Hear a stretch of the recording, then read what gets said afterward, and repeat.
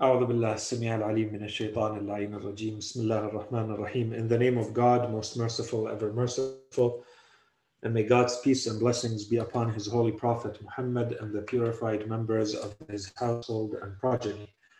Allahumma salli ala Muhammad wa ali Muhammad wa ajil farajahum. Brothers, sisters, and dear respected viewers, Assalamu alaikum jami'an wa rahmatullahi wa barakatuh. And thank you for joining us once again on this series on the topic of the afterlife, where we are continuing to explore the relationship between this world and the next world in a series of lectures.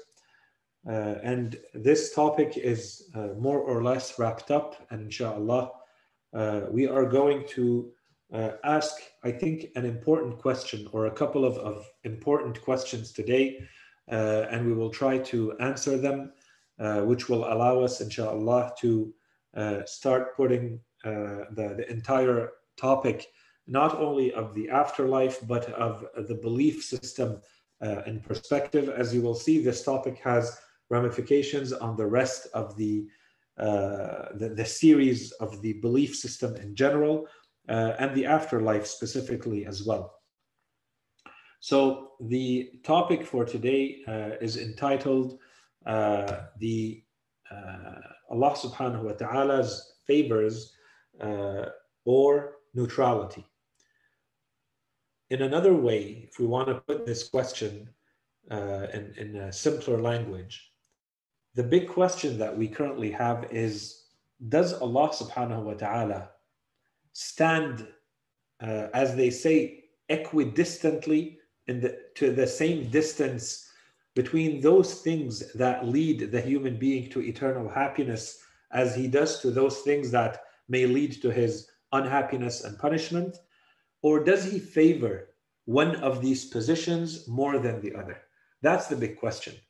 Is Allah subhanahu wa ta'ala, the manner in which He has created us, the manner in which He has dealt with the creation of the entire system in which we live, in the manner in which He has revealed religion to us, is Allah subhanahu wa ta'ala neutral in how a human being is to act, or is He incentivizing? Is Allah subhanahu wa ta'ala pushing the human being in one direction more than the other? That's what we're trying to answer in today at the end of this lecture, inshallah. So as a quick recap, and I think because we haven't done one of these recaps in a while, it might be worthwhile to kind of walk us very quickly through what we have covered until now.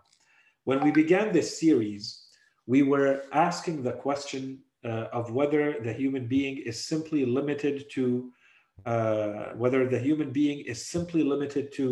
their bodily physical existence, or is there something more in the human being? And we said, in short, that a human being is not only made up of a body and a soul. We said that the true existence and the true nature of the human being can only be understood by understanding that the human being is first and foremost a spiritual entity that has a body, which is very different from saying that we are the body and then we have a soul. We said no, the proper way of understanding a human being is to say that the human being is actually the soul, and we also have a body that goes with it. And we're not going to repeat, everything that we said there, but this opens the door to our entire discussion on the entire series of the afterlife. If a human being has an immaterial dimension, an immaterial, non-material component to their nature, this begs the question of whether this entity also dies when the human being dies or not. And we said that that non-material entity actually continues to live. It has nothing to do with the death of the body.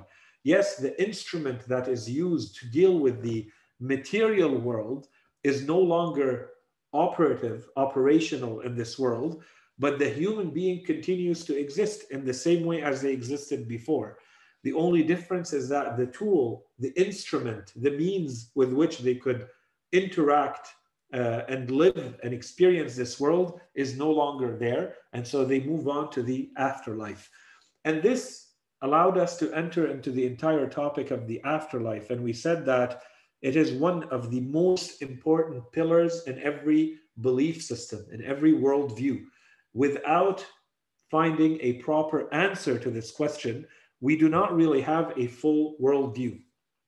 A full worldview must include elements of where do we come from, the question of the origin, the question of, as usual, what are we doing in this world and where are we headed, which is the question of the ultimate destiny of our existence. Any worldview, which is, in other words, one way to say any religion, must be able to provide an answer to these questions.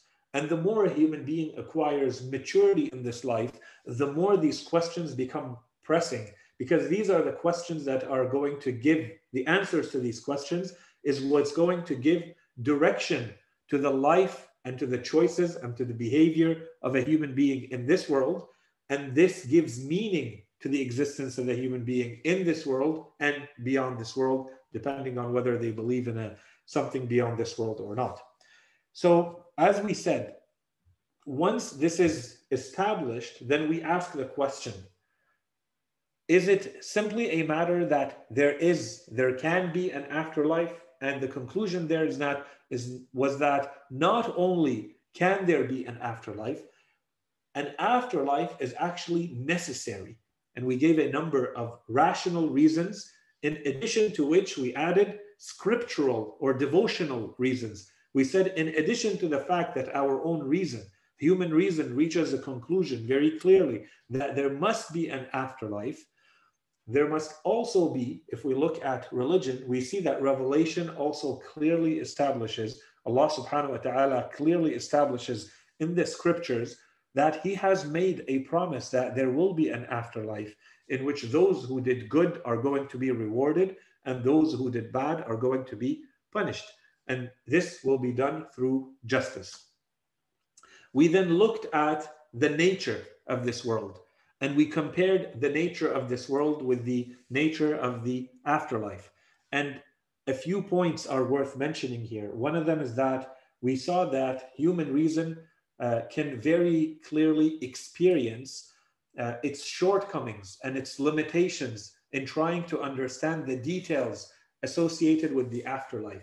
Because there is no way for us to experience the afterlife, to experiment on the afterlife. It is beyond our tools, beyond our means. And so for the details, we must rely on what scripture, what revelation, what religion is going to give us. And in fact, when we had talked about the philosophy of religion, the philosophy of revelation, the reason why Allah subhanahu wa ta'ala would ever send a religion to human being, prophets to human being, one of the main reasons is that human beings on their own are incapable of knowing the afterlife. There is no access to the afterlife. So you need Allah subhanahu wa ta'ala to tell you directly, because you have no access to it. It's not like when you experience nature on this world. Allah subhanahu wa ta'ala does not need to reveal to you the laws of chemistry or the laws of physics, because these are things that He has equipped you to go and explore and study and find the answers on your own. But there are other things that you can never reach those conclusions on your own, such as the nature of the afterlife. And for those things, you must rely on revelation. You must rely on religion, on scripture directly from Allah subhanahu wa ta'ala. And then the other point related to the nature of this world is that when we look at how it is built and how it is engineered, we see that it is not a just world. It is a world of limitations. It is a world of competition. But all of this has a reason. Allah subhanahu wa ta'ala has created it this way so that it can be used properly as a platform, as a stage to test our free will. Because we have free will, then there must be the reason to act well with good intentions, as well as reasons for not to. And this is where you can really apply your free will and see which of the options are you going to choose. And then after all of this was said and done, and we said that, the human being is basically preparing themselves. Everything that is being done here is being done here with the afterlife in mind as an ultimate destination. We started looking at the journey of the human being towards this afterlife. We looked at the moments of death, the dying process. And we said even that dying process is not a specific point in time. It's actually a process which has a number of stages, right? And we went through the verses of the Holy Quran and very quickly some narrations to really understand that this is a process and it can be a very pleasant one where a human being is treated with respect and dignity and mercy as they leave this world and enter the next phase, the next stage of their existence. Or it can be a phase where a human being encounters all sorts of disrespect and harshness and rudeness because they don't deserve any respect as they depart from this world and enter into the new stage of their existence. And then we looked a little bit at the world of, the after death ensues. We looked at the world of the grave, the alam al-barzakh, with the different stages that actually take place there. There's a sort of an interrogation that happens, right? Where Allah subhanahu wa ta'ala sends these angels who are mandated with seeing to what extent did the human being actually, in what state did they leave this world, and what type of beliefs and intentions and truths they are carrying as they enter into the next world. And this sets up the direction of the next while of the existence of the human being, depending on how well you answer that interrogation. And it's not, of course, a matter of speech and uttering answers, as much as it is carrying the truths within you that have become part of you, that you are being able to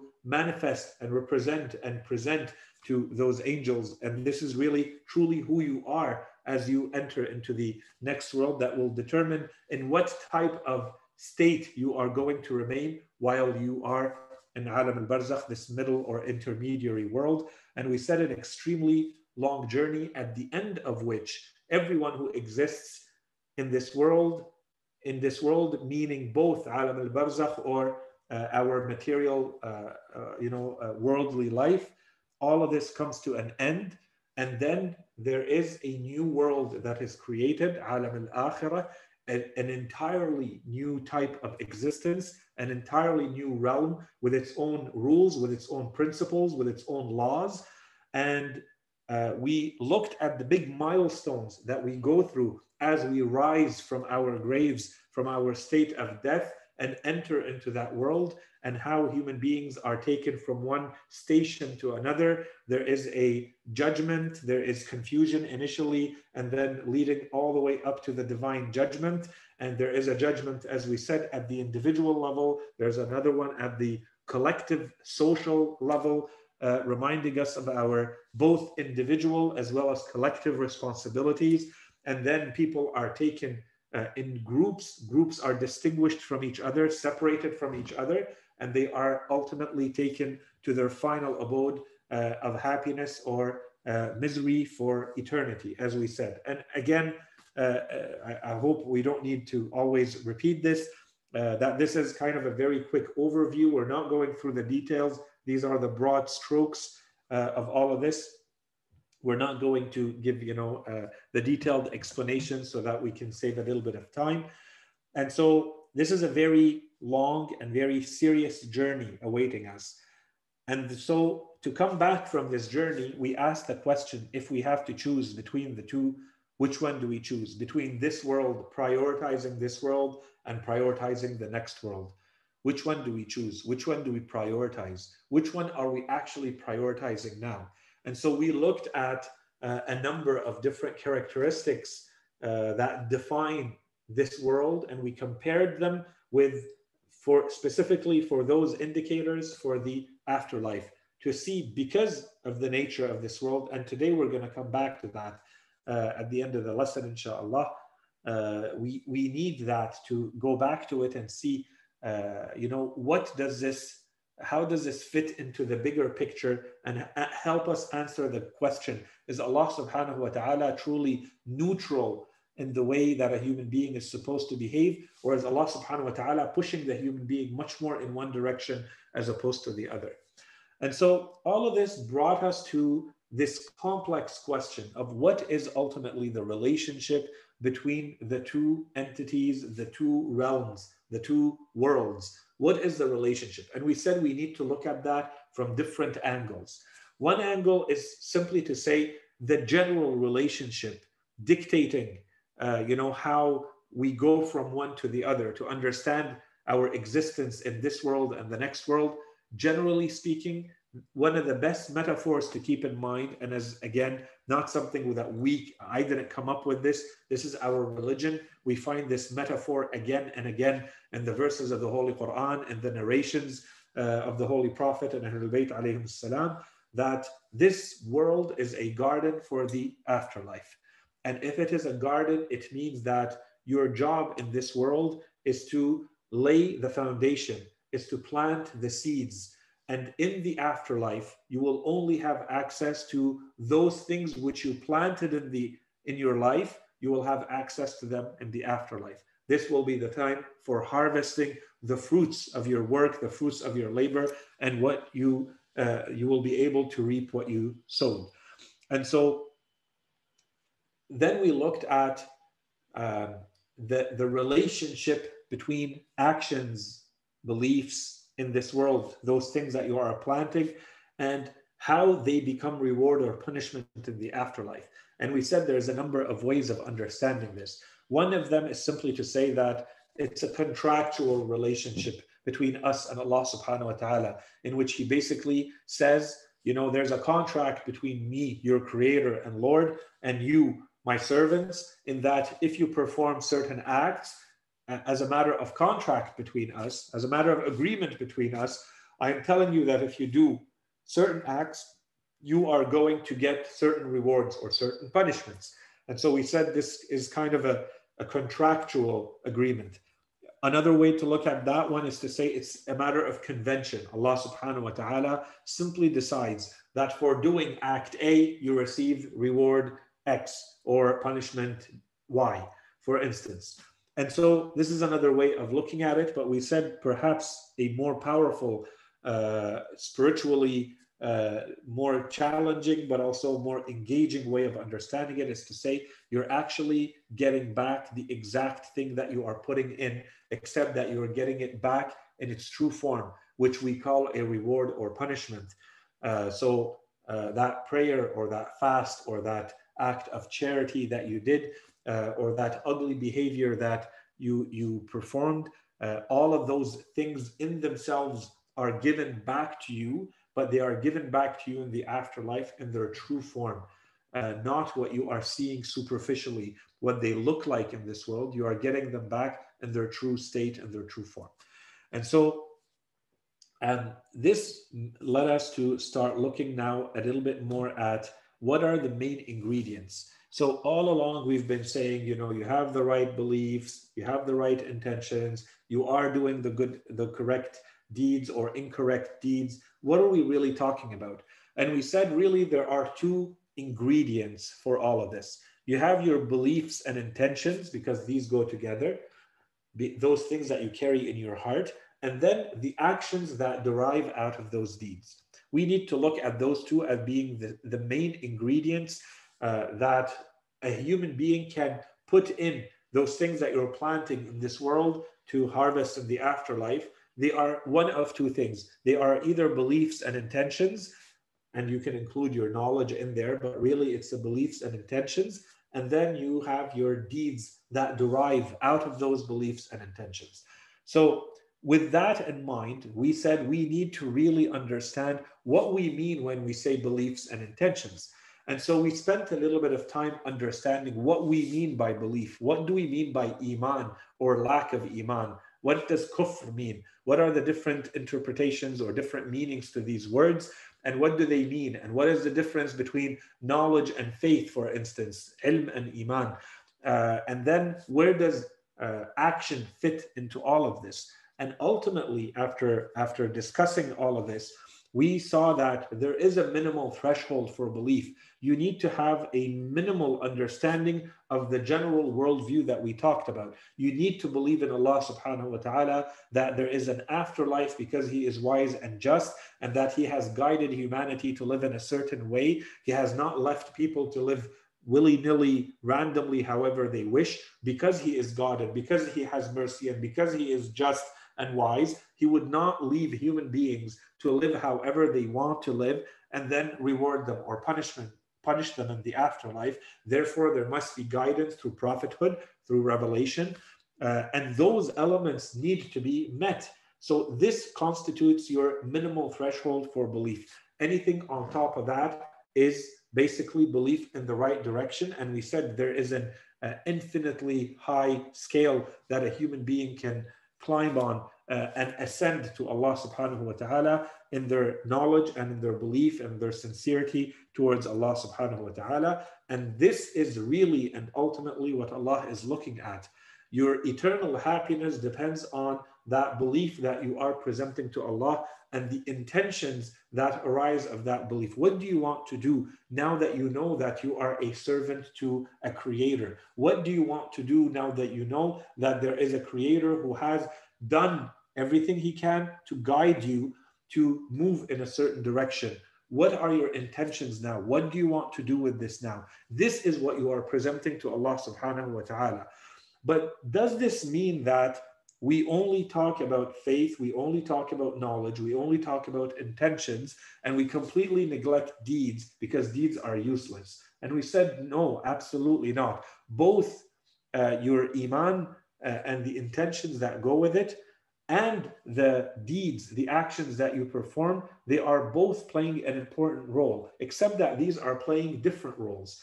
That which Allah subhanahu wa ta'ala is assessing you on, your value and merit before Allah subhanahu wa ta'ala, is entirely based on your beliefs and entirely based on your intentions. Except that those beliefs and intentions do not go to Allah subhanahu wa ta'ala except through your deeds. It is the deeds that are going to anchor the belief and make it a part of you. It is your deeds that are going to show that this is actually something that has become part of your beliefs, part of who you truly are. Without the deeds in place, this is just a passing thought. It stays at the level of knowledge and leaves. You have not done anything with it to anchor it and make it really part of who you really are. Otherwise, anything that is in passing, you have understood it, you have accepted it, but not enough to do anything about it. That has not really become a belief. And we gave multiple examples to talk about when you really believe something, how you actually change your behavior. You cannot continue to believe something and your behavior does not change. It means that belief has not really entered your heart. Your heart has not, or your soul has not really submitted to that knowledge that has entered you. And so we also explained what we refer to as a vicious circle and a virtuous circle. And we there is a certain pattern of having faith. If you acquire knowledge and you submit spiritually in your heart to that knowledge enough, then that has become a weak form of faith that only increases with deeds. And if those deeds match that faith fully, then that faith is also going to increase, calling for more action. And this means that you are constantly if you actually take the opportunity and fulfill the work that goes with a certain level of iman, certain level of faith, that will only increase you in faith because you're acting on it. And the opposite is also true. When you're acting in a way that degrades, decreases, diminishes that faith, or increases your kufr, your disbelief, then this is going to cause you to fall into a vicious spiral or vicious circle where you're constantly losing the light in your heart and constantly going towards more and more darkness. And we recited a number of narrations that support this idea. And so perhaps in all of this insistence we said today, one of the misconceptions in the world is that there is a misconception because of the insistence of today's world on things like happiness and things like, to what extent is something being of service to others. because people are so fixated on what is happening in this world that they don't really look at anything happening beyond this world. And so we said a lot of people may think that just because you have done something that has become of service to other human beings, then this means that necessarily this is going to translate into eternal reward for you. And this is what should become the indicator. But we said this is not a complete way. This is a very incomplete way of looking at actions. When you look at something, you may look at the thing in itself, the act in itself, but that does not represent what is actually happening in the world. In the world, you usually have an actor who, when they perform their act, they also have an intention. Was the intention behind the act aligned with belief that this is an act performed by a servant of Allah subhanahu wa ta'ala in a manner in which he wants you to behave? Or is this an act performed for reasons based on my ego and what I want out of this world and the material desires and gains and reputation and so on and so forth that I may want from this world? And we went through the verses of the Holy Quran and we explained that this is where the entire difference is made at the level of your intention and not necessarily at the level of what happens once you have performed a certain deed or not. And then we talked about a topic that we said it may seem that it is technical, big repercussions on how we live our lives, and that it can give a lot of hope to someone who has, all of us, we fall in this category, someone who has a lot of sins and a lot of shortcomings and a lot of limitations and a lot of mistakes before Allah subhanahu wa ta'ala. And so this was the topic of nullification and expiation, takfir and ihbat. So we said, if you perform a sin, does this mean that this cancels out all the good that you've ever performed before? And we said that is not the case. Or the opposite, if you do something good, does it automatically erase all the bad that you've done before? And once again, we said that is not the case. Both continue to matter. Allah subhanahu wa ta'ala will deal with each on their own. But there are acts that definitely have repercussions, effects on other acts, but those are only known by Allah subhanahu wa ta'ala unless He has explained those to us. And He has in a number of cases where He has told us for certain acts, there are conditions. If those conditions are not met, the act is not accepted in the first place, for instance, right? So inshallah, that topic was clearly understood. So now with all of this in mind, we come back to our question today. Is Allah subhanahu wa ta'ala ultimately, and this is perhaps not the most reverential way, respectful way of asking this question about Allah subhanahu wa ta'ala, but I'm trying to simplify the topic. I'm asking the question, when Allah subhanahu wa ta'ala creates the world that He has created, we've been saying all along from the beginning of this series that a human being now has a choice to make. The choice is either do good and therefore there's a reward, or do bad and therefore there's a punishment. The question that we're asking when we say Allah subhanahu wa ta'ala has created us, given us the free will, the ability to understand this, and He has put us in a world where we have access to both of these. The question is, has Allah subhanahu wa ta'ala stood equally to both of these options at the same distance, right in the middle, in a neutral way? So He has said, human being, I have created you, I have explained things to you, I've given you reason, and I've given you revelation, and I've explained to you that this is good and this is bad, and you're now on your own. You do good, you get good, you do bad, you get bad, and that's it. And the human being is put right in the middle, and it's a 50-50 distance that needs to be traveled on both sides, and Allah subhanahu wa ta'ala remains distanced and kind of removing Himself from the equation.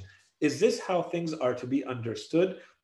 Or is there kind of a bias? Is there more of a push, more of an incentive of the human being to go in one direction than the other? That's ultimately the question. And of course, I'm not going to go through all of these ramifications, but once it's understood, inshallah, what we're trying to get at here, it will resolve a lot of other issues related to generally speaking, our belief system and how we understand how Allah subhanahu wa ta'ala deals with this world and deals with us and our place in this world, and so on and so forth. When we look at the nature of a human being, and this is what we're going to see, in short, what we're going to present. First of all, if we look at the nature of the human being, we're going to see that the human being is pushed in a certain direction, and that direction is the good. When we look at the type of guidance that Allah subhanahu wa ta'ala has given us, we see that it makes us lean much more in one direction as opposed to the other. When we look at the very nature of this world, and this is, as we said, this is something that we've explored in the past. When we look at the nature of this world and we compare it to the nature of the afterlife, it should very easily and quickly make us lean towards one direction and one outcome much more than the other. And finally, and this is what we want to add to it today, is that if we see that there are additional incentives for being good, additional incentives for being a believer, then in those cases, we need to add those to the equation and say, here is more of a reason for being good and doing good, as opposed to losing out on these opportunities, missing out on these incentives and not doing those things. So inshallah, today we can add that to the entire discussion. So if we look at how Allah subhanahu wa ta'ala has created the entire system of existence, the entire system of creation. We said from the beginning when we talked about, the series of lectures that had to do with Tawheed, with monotheism, with the oneness of Allah subhanahu wa ta'ala, the topic related to, evil in the world, divine wisdom, divine mercy, divine justice. We said that generally speaking, if we look at existence, we see that the will of Allah subhanahu wa ta'ala is always associated with, is always attached to that which is good. Now, if we look at the world, we also notice that there are things that we may define as being harms, and sometimes we refer to them as being evil. And if anyone wants the detailed discussion of this, there's a long series of lectures that we gave specifically about the topic of evil in the world or harm in the world. And we distinguish between all the different categories. So you can go back to those. But generally speaking, we said that when we notice that there are things that are harmful in this world, these are not created for themselves in that way. The harms that we are noticing, they are secondary. They are the outcome of something else. So Allah subhanahu wa ta'ala creates the world in such a way that, yes, as a secondary nature, there will also be harms as part of that system. And we said this is part of the divine plan, the divine engineering to create a world where there is competition, where it's a world where there are limited resources. It's a world where harms can happen to us, things that we want don't happen, things that we don't want happen, and so on and so forth. But this is the type of world that it needs to be for it to be a world of test, a world of challenge, a world of trial and tribulation for us to see which choices we're going to make and how we are going to behave in this world. So this is generally speaking the world in which we live, okay? But ultimately, and as a matter of principle, we said the divine will is first and foremost associated with that which is good, not with the harms and with the things that we said are secondary, and they have to happen as a result of the type of world that it is. It's a material world. Okay, so that's a first point. Now, when we come to the human being specifically, again, the human being part of this world, we see that in the case of the human being, the divine will is that the human being is going to act towards that which is good and which leads to his or her eternal happiness. This is part of the order of the universe.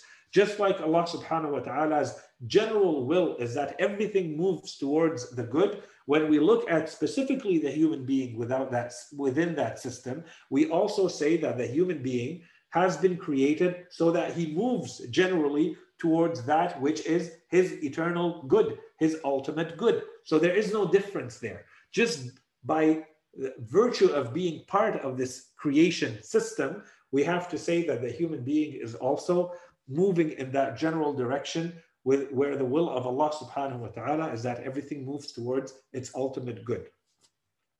Then, so the same explanation that we gave and that applies to the world also applies to the human being. How do we explain the harms? How do we explain the punishment of a human being, the unhappiness of a human being? The answer, in short, is that it is secondary. Because Allah subhanahu wa ta'ala wanted to create this type of world, in a world where we have free will, a world where you are given the choice to choose what you want to do, and you are given the means to act out based on that will, then there must also be punishment. Because Allah subhanahu wa ta'ala, as we said, is also wise and is also just. And so those who do good cannot be treated like those who do bad. And we went through the entire series discussing, the afterlife and the nature of the afterlife based on the necessity of the afterlife, based on divine wisdom and divine justice. So you can go back to the beginning of the series for more details on that. And so as a result of Allah subhanahu wa ta'ala choosing to give us a free will, Allah subhanahu wa ta'ala giving us the choice to choose, then it is out of His mercy, Allah subhanahu wa ta'ala's mercy, if He allows some to go to heaven, to exist and to choose the good so that they may go to heaven. As a secondary nature, as a secondary derivative of this, there will also be those who are going to choose to go to hell, those who choose punishment and unhappiness and eternal damnation, and that is their choice, and Allah subhanahu wa ta'ala has decided to allow it. That said, when you go back again, as we said, to the very nature of our existence, the existence of this world, this is supposed to be a world that is ultimately moving towards the good. But because the human being has been given this freedom of will, the freedom to choose which direction to go, Allah subhanahu wa ta'ala has allowed this human being to go ahead and reach the ultimate destiny that he has chosen for himself, which in certain cases is going to be an eternal unhappiness. If we look at a passage from Dua Kumail, Imam Ali alayhi salam in that passage says, فَبِالْيَقِينِ أَقْطَعْ لولا ما حكمت به من تعذيب جاحديك وقضيت به من إخلاد معانديك لجعلت النار كلها بردا وسلاما وما كان لأحد فيها مقرا ولا مقاما. Imam Ali alayhi salam says, speaking to Allah subhanahu wa ta'ala, I declare with certainty that were it not for what you have decreed concerning the chastisement of your deniers, the punishment of those who deny you, and what you have preordained concerning the everlasting home of those who stubbornly resist, if it wasn't for those things, you would have made the fire, all of it, coolness and safety. Allah subhanahu wa ta'ala does not want to punish and harm and make people end up in hell and punish them for all of eternity. This is not what the purpose was from their creation. The purpose from their creation was that they recognize, they have all the tools so that they recognize their state of being in servitude as creatures of Allah subhanahu wa ta'ala and to act accordingly. And so this is the point for which they were created. And doing this would allow them to reach the highest levels of their own fulfillment and perfection in this world and the next. But because they have chosen, this is the ultimate. So Imam Ali alayhi salam says, and so there would not be a place called hell. There would not be, that's why he says, لَجَعَلْتَ النَّارَ كُلَّهَا بَرْدًا وَسَلَامًا. Were it not for that promise that you made, were it not for your justice, as we talked about, and were it not for your wisdom, there would not be a place called fire, because you don't want to punish anyone.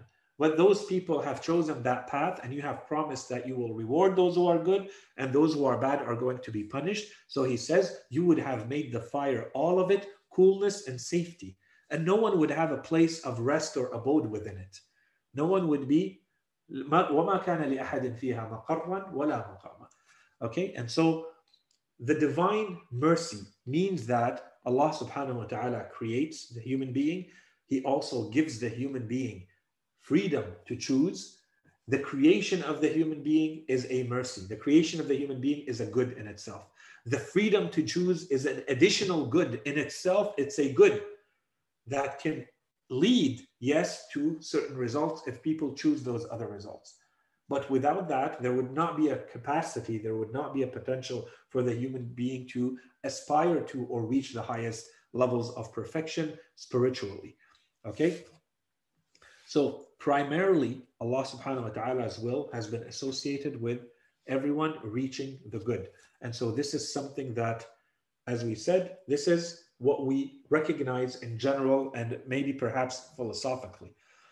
This also, if that is true, when we say that Allah subhanahu wa ta'ala's will is that we reach the good, that human beings move towards that which is good, if there should be indications of this, if we look at the nature of this creation, that is the human being, and if we look at the religion, the laws that have been given, the takween and the tashri', we should be able to find traces of this.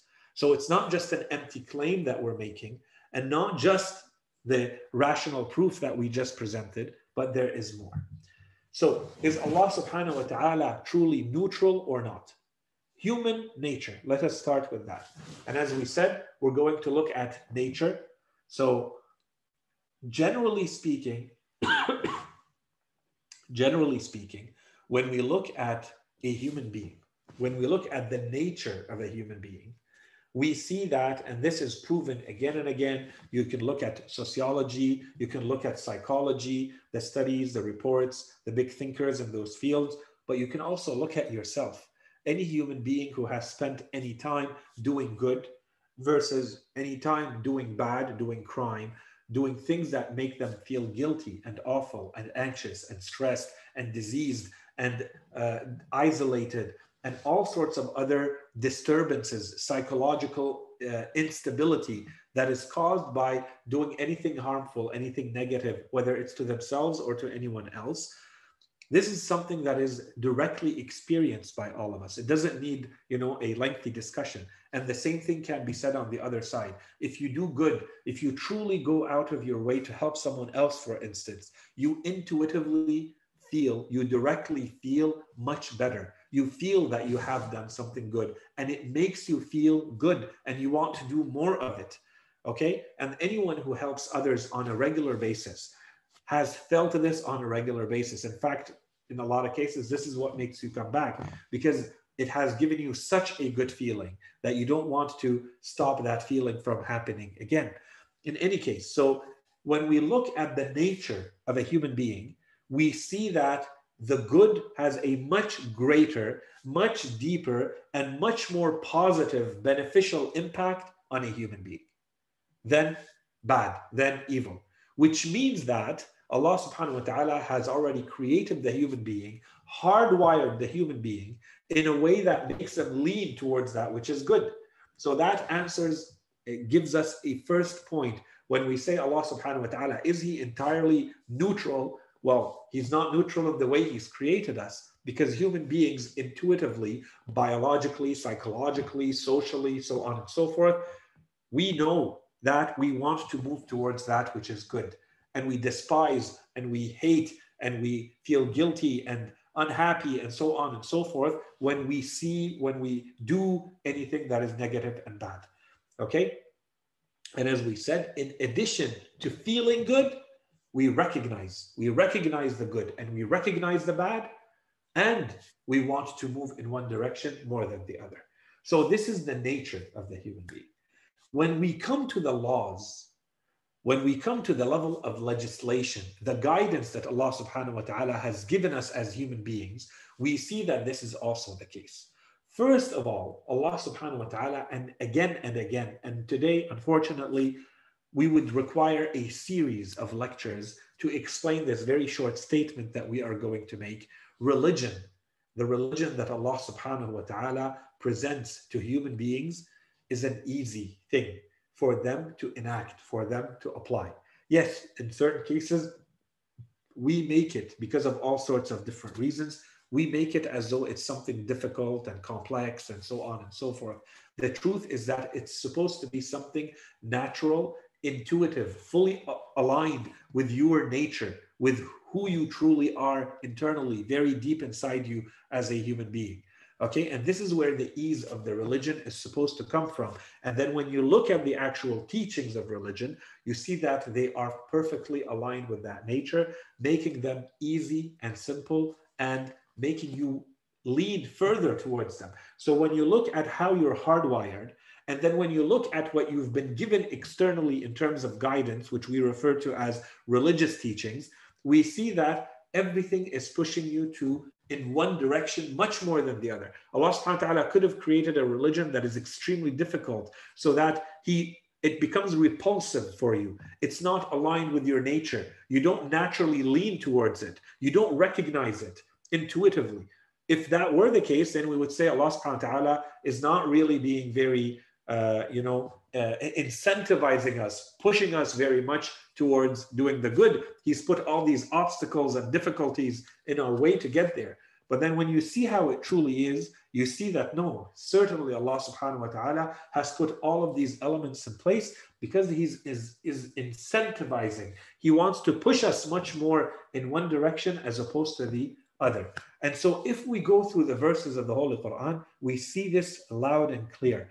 In the verses in Surah Al-Rum, for instance, Allah subhanahu wa ta'ala says, and I'm not going to, comment so that we finish on time. I'm not going to comment on these verses very quickly. Allah subhanahu wa ta'ala in 30:30, He says, فَأَقِمْ وَجْهَكَ لِلدِّينِ حَنِيفًا فِطْرَةَ اللَّهِ الَّتِي فَطَرَ النَّاسَ عَلَيْهَا لَا تَبْدِيلَ لِخَلْقِ اللَّهِ ذَلِكَ الدِّينُ الْقَيِّمُ وَلَكِنَّ أَكْثَرَ النَّاسِ لَا يَعْلَمُونَ. Set your face to religion as someone who is Hanif.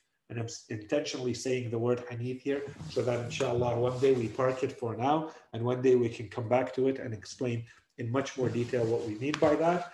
In the primordial nature, in the fitrah that from God upon which He originated humankind. There is so by becoming Hanif, you are simply aligning yourself with your fitrah, with the primordial nature upon which Allah has created all of humankind. There is no altering the creation of God. لا تبديل لخلق الله. You can try as you may, you will never be able to change that hard wiring that Allah subhanahu wa ta'ala has put in you and that makes you lean towards those things. That is the upright religion. That Hanifiyya, that pure alignment, perfect alignment with your fitrah, that is the upright religion. ذَلِكَ الدِّينُ الْقَيِّمُ. But most of humankind do not know. In 91, Surah Al-Shams, وَنَفْسٍ وَمَا سَوَّاهَا فَأَلْهَمَهَا فُجُورَهَا وَتَقْوَاهَا.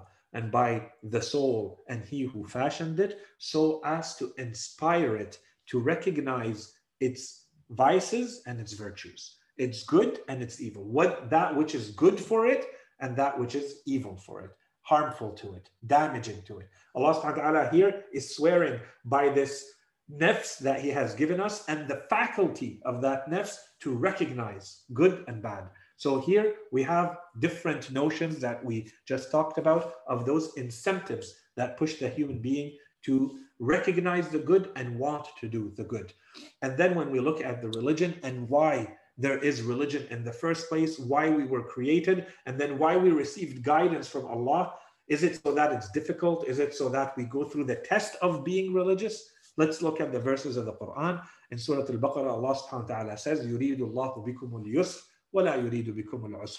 God desires ease for you. He does not desire hardship for you. In 2278, He has placed no hardship for you in religion. وَمَا جَعَلَ عَلَيْكُمْ فِي الدِّينِ مِنْ حَرَجٍ. And in 5:6, Surah Al-Ma'idah, God desires not to place a burden upon you. He desires to purify you. This is the reason why you have this religion. It's so that you get purified by it, not so that you go through something difficult. And to complete His blessing. Allah wants to complete His blessing to you, but it has to go through this religion that you may perhaps give thanks. And if you give thanks, Allah does not get anything out of the thanks that you're giving. You are the one who benefits from it. ما يريد الله ليجعل عليكم من حرج ولكن يريد ليطهركم وَلِيُتِمَّ نِعْمَتَهُ. This goes through religion. And in Surah An-Nisa, Allah subhanahu wa ta'ala says, God desires to make clear for you. The reason why all of this is given, it's so that you get clarity, is that things become clear to you. God desires to make clear for you and to guide you to the traditions of those who went before you and to turn toward you in mercy.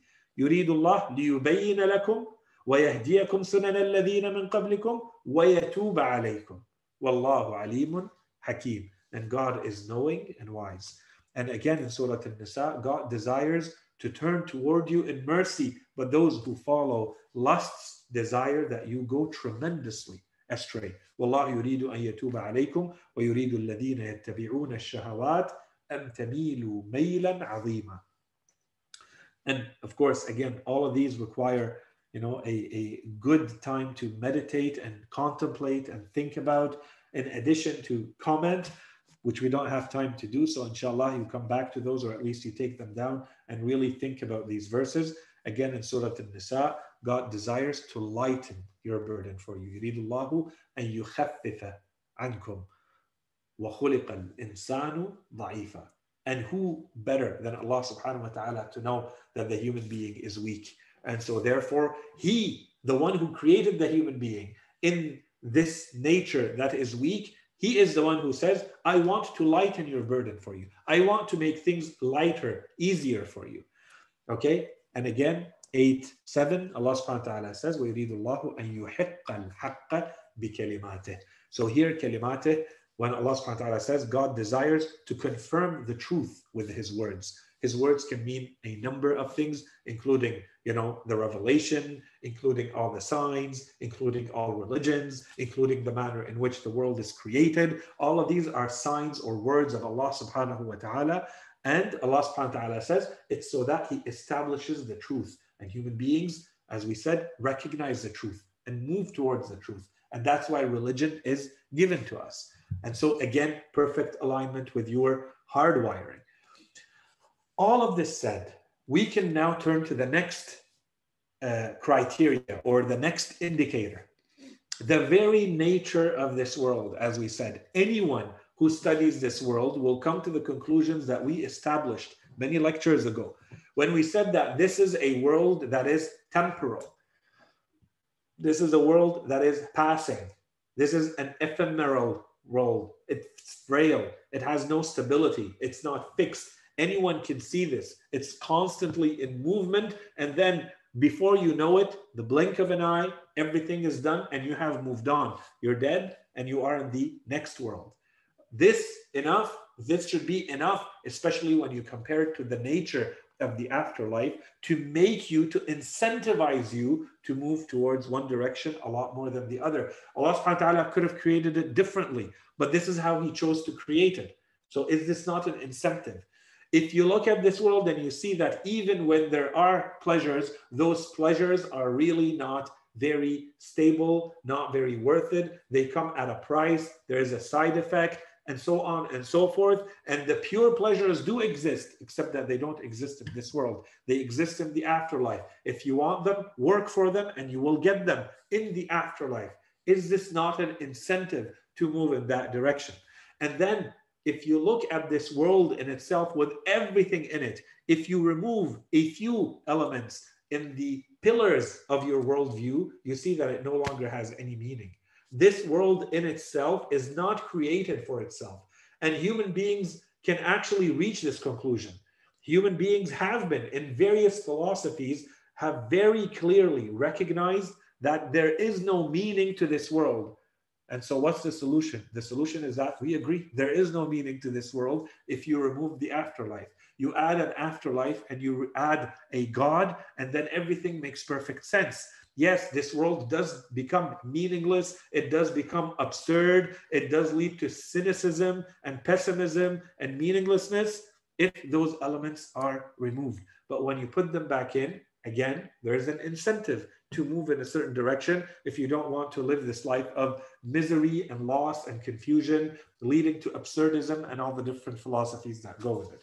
And finally, as we said, in addition to all of this, we said that ultimately the choice that a human being is making is not going to be whether I choose that which is good or I choose nothing. It's not like someone tells me, there's a really good deal happening in that store. You should go and get a bargain. And you say, no, I choose not to. And so that's it. You just simply decide not to get something that is good. It's that there are no alternatives. Either you are choosing eternal happiness, or by default, you are choosing eternal damnation and eternal unhappiness. Allah subhanahu wa ta'ala, once again, could have created things differently, but He did not. And so this means that even for those who fail to see everything else, would you not say that there's an incentive here where Allah subhanahu wa ta'ala is once again pushing human beings one way or another through their deeper understanding, or those who can't, even those who are superficial, they will understand, as we say in our common parlance, we would say the carrot and the stick. There is a carrot and a stick that should move you. There is a reward and a punishment, and there's nothing in between. So when you look at this and the nature of this life, as we said a few lectures ago, you see that even that in itself is an incentive for all of us to move in one direction and not the other. Finally, I want to talk about this topic, which is the rewards. And this is limited to those who are believers in this world. If I look at this world, is Allah subhanahu wa ta'ala truly neutral? Allah subhanahu wa ta'ala has made it very clear that when He wants to reward or punish, He has also used the same principles that we've been talking about throughout to reward and punishment, so that you clearly see that there is an incentive in one direction and not the other. How? When Allah subhanahu wa ta'ala has made it clear again and again and again in the Holy Quran, and you can add the narrations to it, that when you do bad, you get the reward or the punishment that goes with that bad. End of story. One for one. You do one bad, you get one bad. You do one evil deed, you do one sin, you do one sayyah, you do one dhanb, and it counts as one sayyah. Now let's look at if you do good. And you tell me, is this not an incentive? Is this not an incentive to do more good than bad? Allah subhanahu wa ta'ala says, if you do good. And of course, doing good, we're not going to repeat everything we've said about doing good only matters if you are doing it with the right intentions. But assuming that we have the right intention, someone who does good, what are they getting in return? In certain verses, we are told, and I put them in these buckets, and there could be a few other buckets, but let's just look at these. First is, you always get better in quality than what you have put in. Allah subhanahu wa ta'ala rewards you as though the quality of what you did was much better than what you did. Allah subhanahu wa ta'ala says, "Man jaa bil hasanati," whoever brings a good deed, he will have better than it. فَلَهُ خَيْرٌ مِنْهَا. That's one. In another verse, he says, "Man jaa bil hasanati فَلَهُ خَيْرٌ مِنْهَا وَمَنْ جَاءَ بِالسَّيِّئَةِ فَلَا يُجْزَى الَّذِينَ عَمَلُوا السَّيِّئَاتِ إِلَّا مَا كَانُوا يَعْمَلُونَ." Whoever brings a good deed, he will have better than it. Okay, so good equals better than good. What if you do bad, and whoever brings an evil deed, those who perform evil deeds shall only be recompensed for that which they have done. 1 to 1. Is there not an incentive in this verse? Next one. There are verses that tell us that not only are you rewarded in a reward that as though your deed was actually better, you are also rewarded as though you did a lot more good than what you actually did.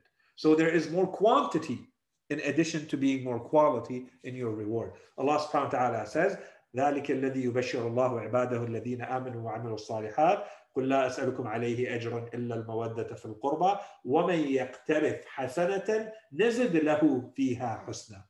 And whoever performs a good deed, we shall increase it in good for him. In Surah Ash-Shura. And again in Surah Yunus, لِلَّذِينَ أَحْسَنُوا الْحُسْنَى وَزِيَادَةً. To those who have done good shall be that which is good and more besides it. In certain verses, Allah subhanahu wa ta'ala says, it's not just more, we will double it for them. Allah subhanahu wa ta'ala says, it is they who will be given the reward twice over for their having been patient. And they repel evil with good, and they spend from that which we have provided them. In another verse, he says, it will be multiplied, which means it's a lot more than just times 2. It could be times 3 or 4 or 5. Allah subhanahu wa ta'ala says, surely Allah does not do injustice, not even the weight of a particle of dirt. And if there is any good, He multiplies it and gives from himself a great reward, for instance. So the great reward is just a multiplication. And then there are verses that say it will be multiplied by 10. It's the tenfold that you are getting in reward for one single good deed. من جاء بالحسنة فله عشر أمثالها. And again, وَمَنْ جَاءَ بِالسَّيِّئَةِ فَلَا يُجْزَى إِلَّا مِثْلَهَا وَهُمْ لَا يُظْلَمُونَ. Whoever brings a good deed, he shall have 10 times the like thereof. But whoever brings a bad deed, he shall only be recompensed with the like thereof. If you look at these verses, would you not say that this is a clear incentive? If you go to a store and they tell you, today we have a deal. If you buy one, you get a little bit more. You get 1.25. You get 1.50. What if you get 2 for 1? What if you get 5 for 1? What if you get 10 for 1? This is what you're getting here with the hasanat as opposed to the sayyat, which is still 1 for 1. Is this not a clear incentive? In addition to all of this, Allah subhanahu wa ta'ala tells us that for those who have the correct beliefs, who have the correct intentions, and who strive and work hard to stay away from the greater sins, those kaba'ir, or the sins where you are defying to Allah subhanahu wa ta'ala. You're doing it out of stubbornness to Allah subhanahu wa ta'ala. You know that this is haram and you still proceed. It's not a moment of weakness. It's not a moment of forgetfulness. Those cases, they are counted as transgressing and being defiant of Allah. These are considered greater sins. And of course, you have the greater sins of killing and stealing and these are the greater sins. If you stay away from those greater sins, you have the smaller sins. Allah subhanahu wa ta'ala says, if you are good, you have the right intentions in life in general, and you stay away from the greater sins, I will forgive all of your smaller sins. Automatically. Allah subhanahu wa ta'ala says, in tajtanibu kaba'ira ma tunhawna anhu nukaffir ankum sayyi'atikum wa nudkhilukum mudkhalan karima. If you avoid the greater sins of that which you are forbidden, we shall absolve you of your misdeeds and admit you to an honorable admittance. And we talked about this topic, nukaffir ankum sayyi'atikum. It's as though they never happened. Allah subhanahu wa ta'ala says, you take care of the greater sins, you stay away of the greater sins, and we are going to absolve you of all of your misdeeds that are smaller. Okay? This is in Surah An-Nisa. In Surah An-Najm, وَيَجْزِيَ الَّذِينَ أَحْسَنُوا بِالْحُسْنَى, that he may reward or requite those who do good with good, those who avoid greater sins and indecencies, save the lapses, save that which is slight. Truly your Lord is vast in forgiveness. So that he may requite those, there is a jaza that is given. So what about the smaller deeds? So long as you've stayed away from the big ones, the small ones are going to be forgiven, as Allah subhanahu wa ta'ala says. In addition to all of this, one more incentive that Allah subhanahu wa ta'ala keeps for those who are believers, those who do good, and those who stay away from those greater sins, is that you also get to benefit from the prayers and the gifts of others. Allah subhanahu wa ta'ala says that there is a whole lot of prayer being done, praying being done by others for you. Those others can be angels. Those others can be prophets, imams, saints, good people, other believers, family members, friends, someone you helped on the street. When someone prays for you, Allah subhanahu wa ta'ala says, He will take that prayer and give you reward for it. This is only if you are a believer and you have stayed away from the greater sins. In addition to this, Allah subhanahu wa ta'ala also says that others can actually send you gifts. And this can happen while you are alive, and it can happen after you die. This continues. Someone can recite the Holy Quran and send the reward of that recitation to you. You've done something good for them. They remember how good you were. You taught them something. You gave them something. You took them out of a troublesome situation that they were in. You helped them in a hardship, whatever it may be. You remember that person. You prayed for them. You stand and pray 2 raka'at, qurbatan ilallah, and you say, Ya Allah, I want the reward of these 2 raka'at as a gift sent to so and so. You remember a parent, you remember a relative, you remember a teacher, you remember a friend, and you perform a act of charity, and you say, Ya Allah, I want the reward. It's on behalf of so and so that I'm doing this. Allah subhanahu wa ta'ala says, this person, the person who's doing this gets a reward, and that reward, a copy of that reward is taken and given to the person that you've sent this gift to.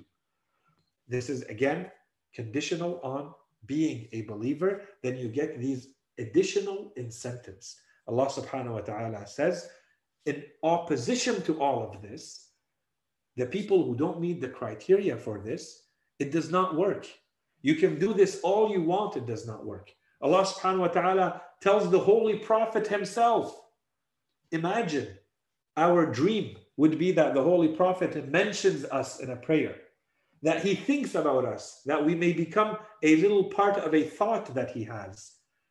Imagine the Holy Prophet praying, wanting to pray, wanting to ask Allah subhanahu wa ta'ala to forgive for some people, to forgive some people. Allah subhanahu wa ta'ala tells him, even if you did, I will not accept that asking of forgiveness for them. Why? Because they don't meet the original criteria of being actual believers with good intentions. Allah subhanahu wa ta'ala tells the Holy Prophet in Surah At-Tawbah, he tells him, استغفر لهم أو لا تستغفر لهم إن تستغفر لهم 70 مرة فلن يغفر الله لهم. Seek forgiveness for them or seek not forgiveness for them. If you seek forgiveness for them 70 times, God will not forgive them. That is because they disbelieve in God and his messenger, and God guides not those who are perversely rebellious. And again in Surah 63, Allah subhanahu wa ta'ala in Surah Munafiqun, he says, it is the same for them, whether you ask forgiveness for them or you do not ask forgiveness for them. God will never forgive them. Why? Because they're hypocrites, because they don't believe in Allah and they don't believe in his messenger. So the conditions are not met. So again, once the conditions are met, would you not say that these are incentives and that you lose out on them if you do not meet those conditions? The final item that I wanted to mention, but inshallah we will discuss it the next time we meet, is intercession. Intercession being the last of the series of incentives that you get because you are a believer. Because you are following what Allah subhanahu wa ta'ala wants you to do, then you are going to meet the conditions for the last and the greatest of these incentives, which is ash-shafa'a, intercession, and inshallah we will talk about that the next time. I wanted to end with a narration from Imam al-Sajjad alayhi salam. It's a beautiful narration. We are told in Bihar al-Anwar, we are told that they came to Imam al-Sajjad alayhi salam and they told him, there is a man who is considered, Al-Hasan al-Basri was considered a very big scholar at his time. And he was alive during the life of a number of Imams, including Imam al-Sajjad, Imam Ali ibn al-Husayn, Zayn al-Abidin alayhi salam. And they came to Imam Zayn al-Abidin and they told him that Al-Hasan al-Basri says, لَيْسَ الْعَجَبُ مِمَّنْ هَلَكَ كَيْفَ هَلَكَ. It is not awe-striking, it is not surprising of the one who has failed, how they have failed. What is awe-striking, what is surprising, إِنَّمَا الْعَجَبُ مِمَّنْ نَجَى كَيْفَ نَجَى. It is incredible that there are people who are actually being successful and saving themselves in this world. So Al-Hasan al-Basri thinks that this is a world where it is incredibly difficult to be good.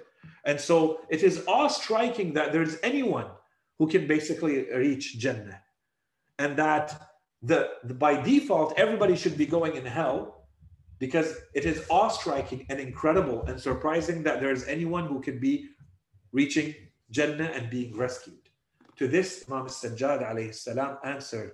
He says, إنما العجب ممن نجا كيف نجا. فقال عليه السلام أنا أقول ليس العجب ممن نجا كيف نجا وإنما العجب ممن هلك كيف هلك مع سعة رحمة الله.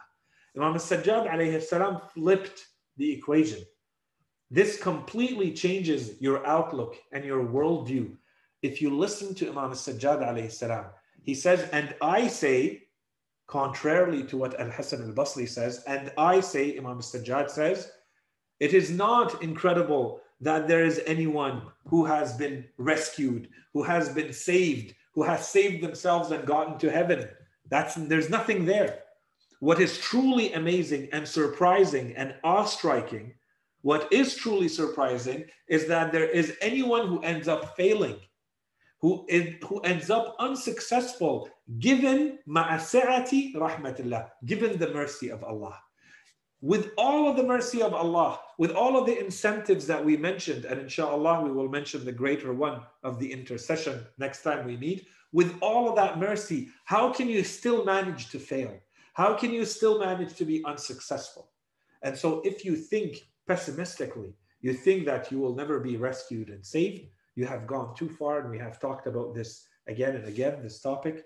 Please always remind yourself of the mercy of Allah subhanahu wa ta'ala. Remind yourself of this narration of Imam al-Sajjad alayhi salam, where he says, if Al-Hasan al-Basri says it's incredible that anyone can be saved, I say, Imam al-Sajjad says, and I say, it is incredible that anyone can be unsuccessful and that they perish and that they fail and they end up in hell.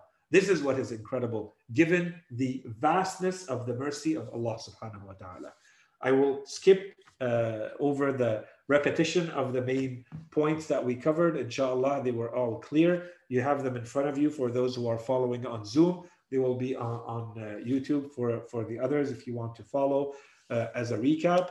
And let us stop here. It's almost prayer time. وصلى الله على سيدنا محمد وعلى آله الطيبين الطاهرين.